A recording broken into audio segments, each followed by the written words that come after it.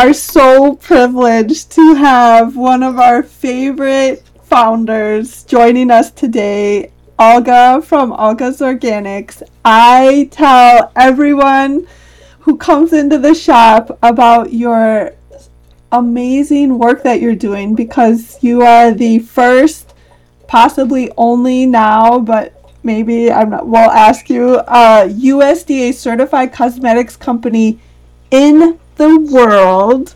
You're super open, which is not easy, which I'm so excited to share during this time together about your process, because it just blew my mind when I learned what you do, the lengths you go to for that. But I've always and I share this with people whenever I can, how similar our stories were about this becoming founders because of our own life, our own health, and not having, basically we created what we were looking for ourselves. Yeah. And so I'm overwhelmed with gratitude for you to be here today. I know how valuable your time is and how busy you are. You're also use your time for the Organic Association, which I don't know how you're doing that, in addition to creating products and running your business, which you do all on your own. But you have grown. I know that you're going to be discovered soon in Vogue magazine. Maybe you already are. But we're just so grateful for you to come here. And would you be willing to share that really incredible story of how you got here? And yeah. Oh, thank you so much for having me, Laura. Yes. You guys are genuinely my favorite people. Like, your energy and everything you guys do for yourself and your community is incredible. So thank you for what you have been able to do. And the journey is beautiful because it's like we're always unfolding, we're always learning, and so my journey began with kind of a sad story in my home country when my biological father passed away in a car accident, and I was with him. So it was a very kind of sad situation. It's part of my story, and he was only 34 years old at the time. So just wild to even think about that. And how old were you? So my mom and my dad, they had me like when they were like 19. Yeah, so I was like 15 or something like that. Okay. So I was, a teenager. So my mom and dad, they were like the high school sweethearts. They dated from 16 to, 18, and then I popped into their world. But so, the car accident was sad. My mom just kind of wanted a fresh new start. And then we ended up, applying for a green card and getting that. And next thing you know, we're in the United States. She just wanted a fresh new chapter, and that's what she got. And I'm so grateful that we took that leap of faith, So it's kind of a theme in my whole life, taking leaps of faith, it almost seems like. But, I can share with you about my journey and in coming to United States, and how food was different in my home country versus here. And I guess I didn't even mention, but I was originally from Moldova, a little country in Eastern Europe by Romania and Ukraine. So I learned a tremendous amount through this journey to, being immersed in a completely new culture and new language and new everything, new foods and new traditions. So it was definitely fascinating, to say the least. And then, as far as Olga's Organics is concerned, so I don't divert too much, like I shared with you, in our previous podcast session, it was literally one single conversation that kind of gave me the light bulb moment, where I was talking with my husband about 10 years ago now. It's crazy to think, a decade now. But we were talking about aluminum, which is a active ingredient in absolutely all conventional deodorant. Okay, and that particular research study was talking how aluminum was found in the tissue of breast cancer patients. And when I was talking with him, and at the time, Brian, my husband, he was actually in radiation therapy. So he was treating cancer patients with radiation. So he was very familiar with that particular world. And he was witnessing how many more younger and many more people are being basically getting cancer in the United States. And if you don't already know this, but United States has the highest cancer rates both for females and males in the world. Oh my So gosh. something is definitely going on. And after that conversation, long story short, I started looking at all of the ingredients that are in my body care and skincare, because I just realized that, hey, you know what? That can potentially affect me in a negative way in my health. So I ended up, reading all those ingredients, and between all the X's and Z's and Y's, I could not pronounce any of them. I knew right there and then that was not something I should put on my skin. And I took the very drastic approach of like getting rid of everything. And I don't recommend that to my customers. It's a gradual approach is probably more feasible for folks, but ultimately, I got rid of everything, and I wanted to find an alternative, like a truly plant-based, organic certified alternative, and couldn't find it anywhere. So then I created a face powder, which is the first and only organic certified makeup in the United States. Okay, and I shared it with friends and family, and everybody was like, "Olga, you gotta do something about it. This is so cool," And at the time, I was going to grad school at Drake University here in Des Moines, and I was like, I'm not sure, if I can do that. But I took an entrepreneurship class at Drake, and for that class, the hypothetical company was Olga's Organics. So it kind of, after taking that class and doing the balance sheets and kind of projections and whatnot, I was kind of inspired to potentially start the business. And then we sold our house in Iowa, moved to Colorado, and with the proceeds from the sale of our house, we used that money to start a company. And sorry, very long answer.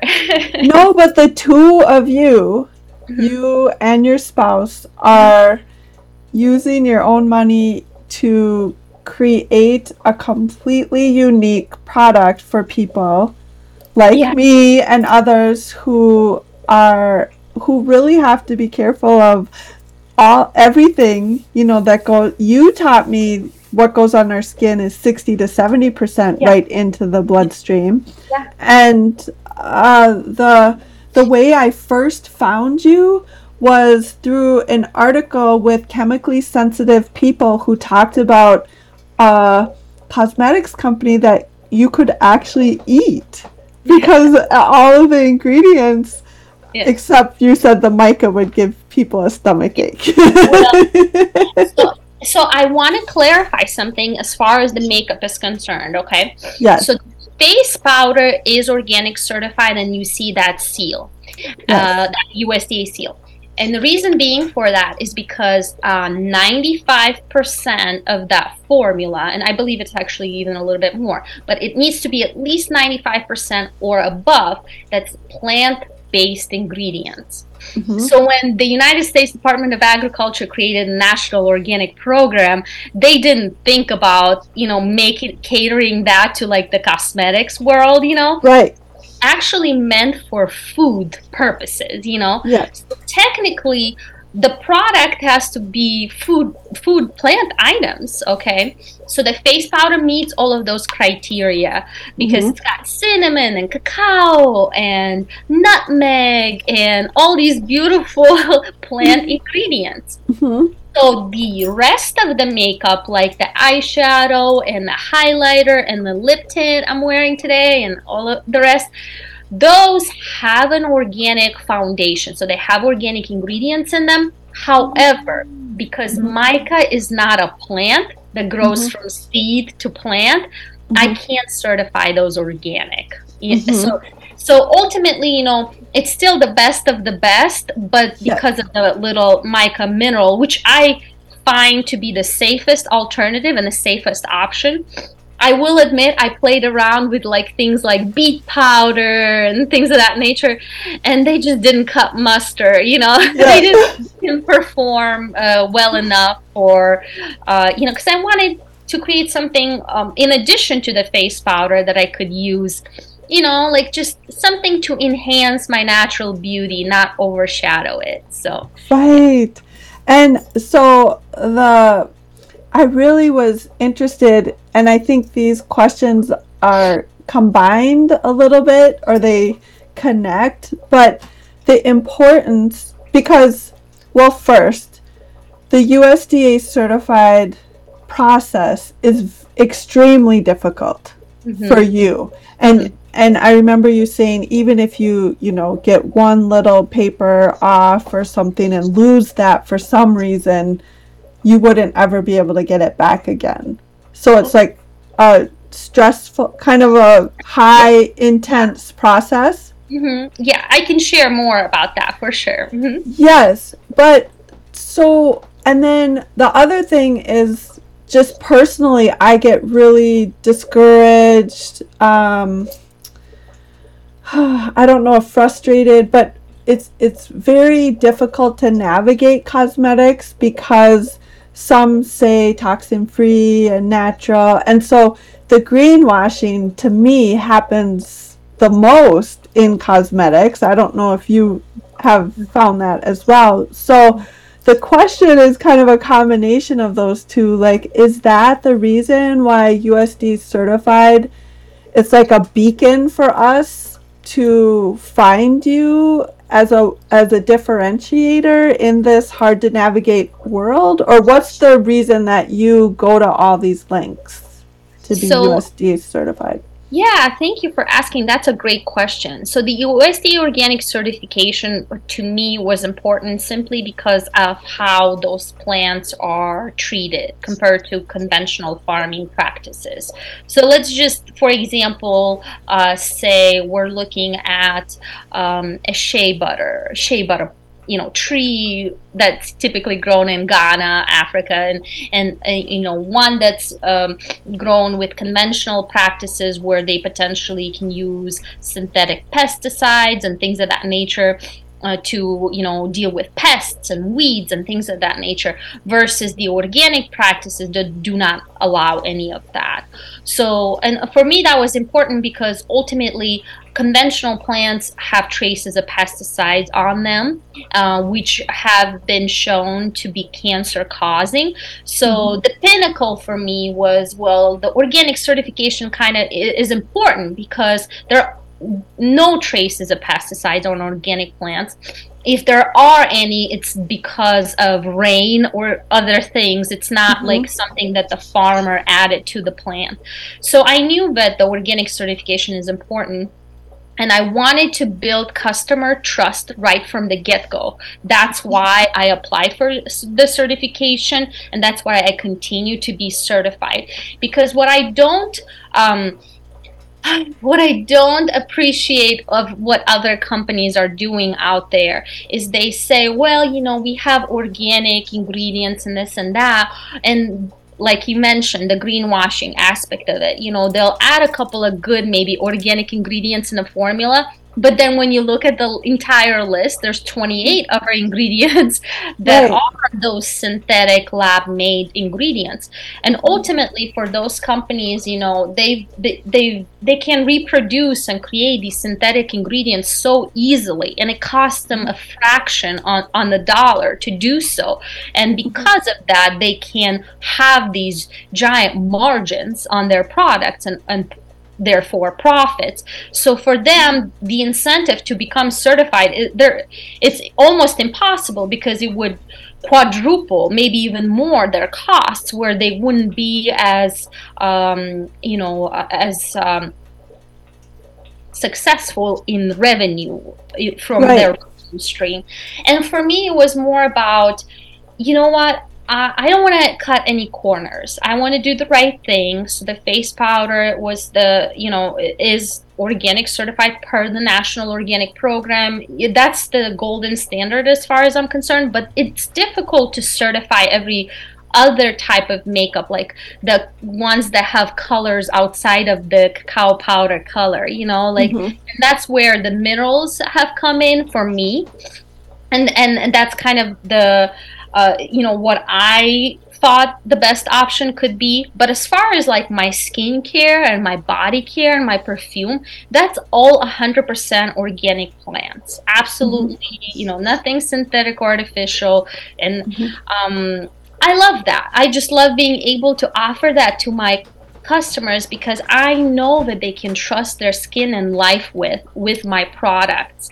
And I Mm-hmm. know that every single time they purchase one of my products, they're not slavering their body with something that could potentially be, an endocrine disruptor, a cancer causing ingredient, all the plethora of things out there that are truly damaging our health, every single day.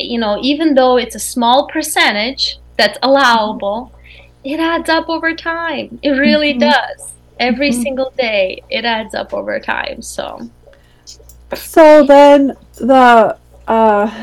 you have this wonderful perspective of two different countries and the way that people approach things. And I've just personally had this theory because I've had to look outside of the US for myself, for my own life, in order to gather the necessary belongings that I've had. So I just have this personal theory, like somewhere along the line, uh, Europe had the insight, the knowledge, the wisdom not to, I guess, poison? Or, I mean, I don't think the US intentionally is doing that, but it really is turning out now when you look back to be a sort of poison in our food system, our everyday products, because it is having these negative health effects. Have do you like what's your viewpoint of being in both places? Is that correct? That because I know like in Europe, there's many chemicals, food additives, cosmetic additives that are illegal and always have been. So, I don't. What is your view on that? thank you for that question. That's such a great question. Yes, European Union, they definitely have things buttoned up quite a bit better, and they are looking out for the consumer interest rather than for other interest groups. Mm-hmm. So, as you mentioned, European Union has banned over 1,000 different ingredients in their personal care items. The Food and Drug Administration has banned 10. So Mm-hmm. when you just look at that simple statistic there, you can tell right away whose interests are being looked at Mm-hmm. in what country. And Mm-hmm. ultimately, their approach is if it hasn't been tested, we're not gonna push it on our people. Where here, it's more like, oh, if it hasn't shown negative things, then we're not gonna not allow it. So I Mm-hmm. feel like it's more of a well encompassing, holistic approach on their part versus here in the United States where it basically falls on the consumer to educate themselves, to Yes. learn about all these things, which can be so overwhelming. And that's where you and I come in, where we can help people, just give them a little guidance and point them in the right direction. Mm-hmm. Because you don't realize, you don't know these things, and you shouldn't have to know everything like that, about your Mm-hmm. food and everything around you. So it's overwhelming to say the least. But our farming industry is kind of showing some signs of showing some signs of denigration, and then our food system is definitely showing signs of where people are becoming more obese. And personal experience here I'll share with you. So when I moved from Moldova with my mom to United States, I was 115 pound, young girl. Okay, so fairly athletic and thin, and when I came to United States, China buffet and things of that nature, where the portion sizes were so much bigger than what I was used to, and like all the candy and sweets and everything in abundance. And don't get me wrong, that's awesome, that's cool, it's what a privilege it is to have all this food available to you to eat at any time, but it's a beautiful balance, because you have to analyze that, and I'll talk about it more. But within my first year of being in the United States, I gained 35 pounds. So I went from 115 to 145. Maybe that's 30 pounds. Pardon my math. But regardless, a big chunk of weight. And I remember just feeling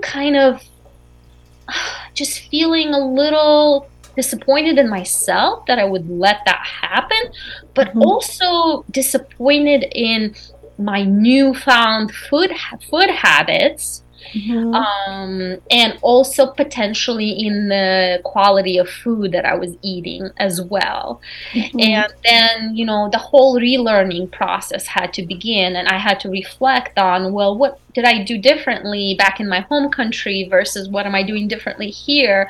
And the odds are stacked against you, in the United States in that sense, because, there's these foods that are literally designed so you can crave them, and there's no way that you are not like mentally you don't even know what you're doing fully, you're just eating, and you're just, next thing you know, all this food is gone and you're still craving it. It's just fascinating, because it's sad, really, because especially, in families where, for example, parents might have had these types of habits growing up, then they're kind of sharing those habits with their children, and it kind of just snowballs out of proportion, where more and more people have those habits because they don't know anything better. And that's where I feel like we as a nation find ourselves in, where, I want to say 60% of Americans are obese, which is just devastating. And the other thing that happened to me was giving birth to my boys. I have two young boys, and my second boy, Harvey, I think I gained like 45 pounds during the pregnancy, and I, didn't lose the weight as fast as I did after my first pregnancy, and I didn't breastfeed him quite as long because I ended up losing my milk when the pandemic happened. It was all the stress of the world, and so my goal was to breastfeed him for a year, but I only breastfeed him for 8 months. So I still look back at that and I feel bad, but ultimately, and then some of that weight just stayed on me, like around my belly and things of that nature. And even though I wasn't super obese in my mind, I went to the gym and I took a body fat percentage scan, and my body fat at that time was 34.5%, which is considered obese. And I could not believe that, because I didn't feel super negative about my body image or anything like that. I knew I was carrying extra weight from the pregnancy, but it's like, if I was obese at that time and I was just carrying maybe like 15, 20 pounds extra, like, it's fascinating, because then everybody else must be too, and then that's been an interesting journey for me too. So for the last 2.5 years, I have been dedicated into exercising regularly, almost every single day if I can. And I've been able to reduce my body fat percentage from 34.5% to like 19.8. So I'm like an athlete level body fat, but it takes time and effort, and it doesn't happen overnight. And it's part of that educational process. Everything matters. Your daily habits matter, because daily habits have compounding effects. And you are in charge of your own destiny. If you don't like something about what is happening in your life, you can do something about it. No one else can. You can. And you should take charge, and you should take accountability and ownership, and give yourself that power. Put that power back into your hands and say, hey, I can do better than this. I can eat better. I can exercise. I can take better care of myself and my mental health and my body. And it starts with you ultimately. You can point fingers and everybody and everything else, but it's up to you, and it's up to you to educate yourself. Yeah.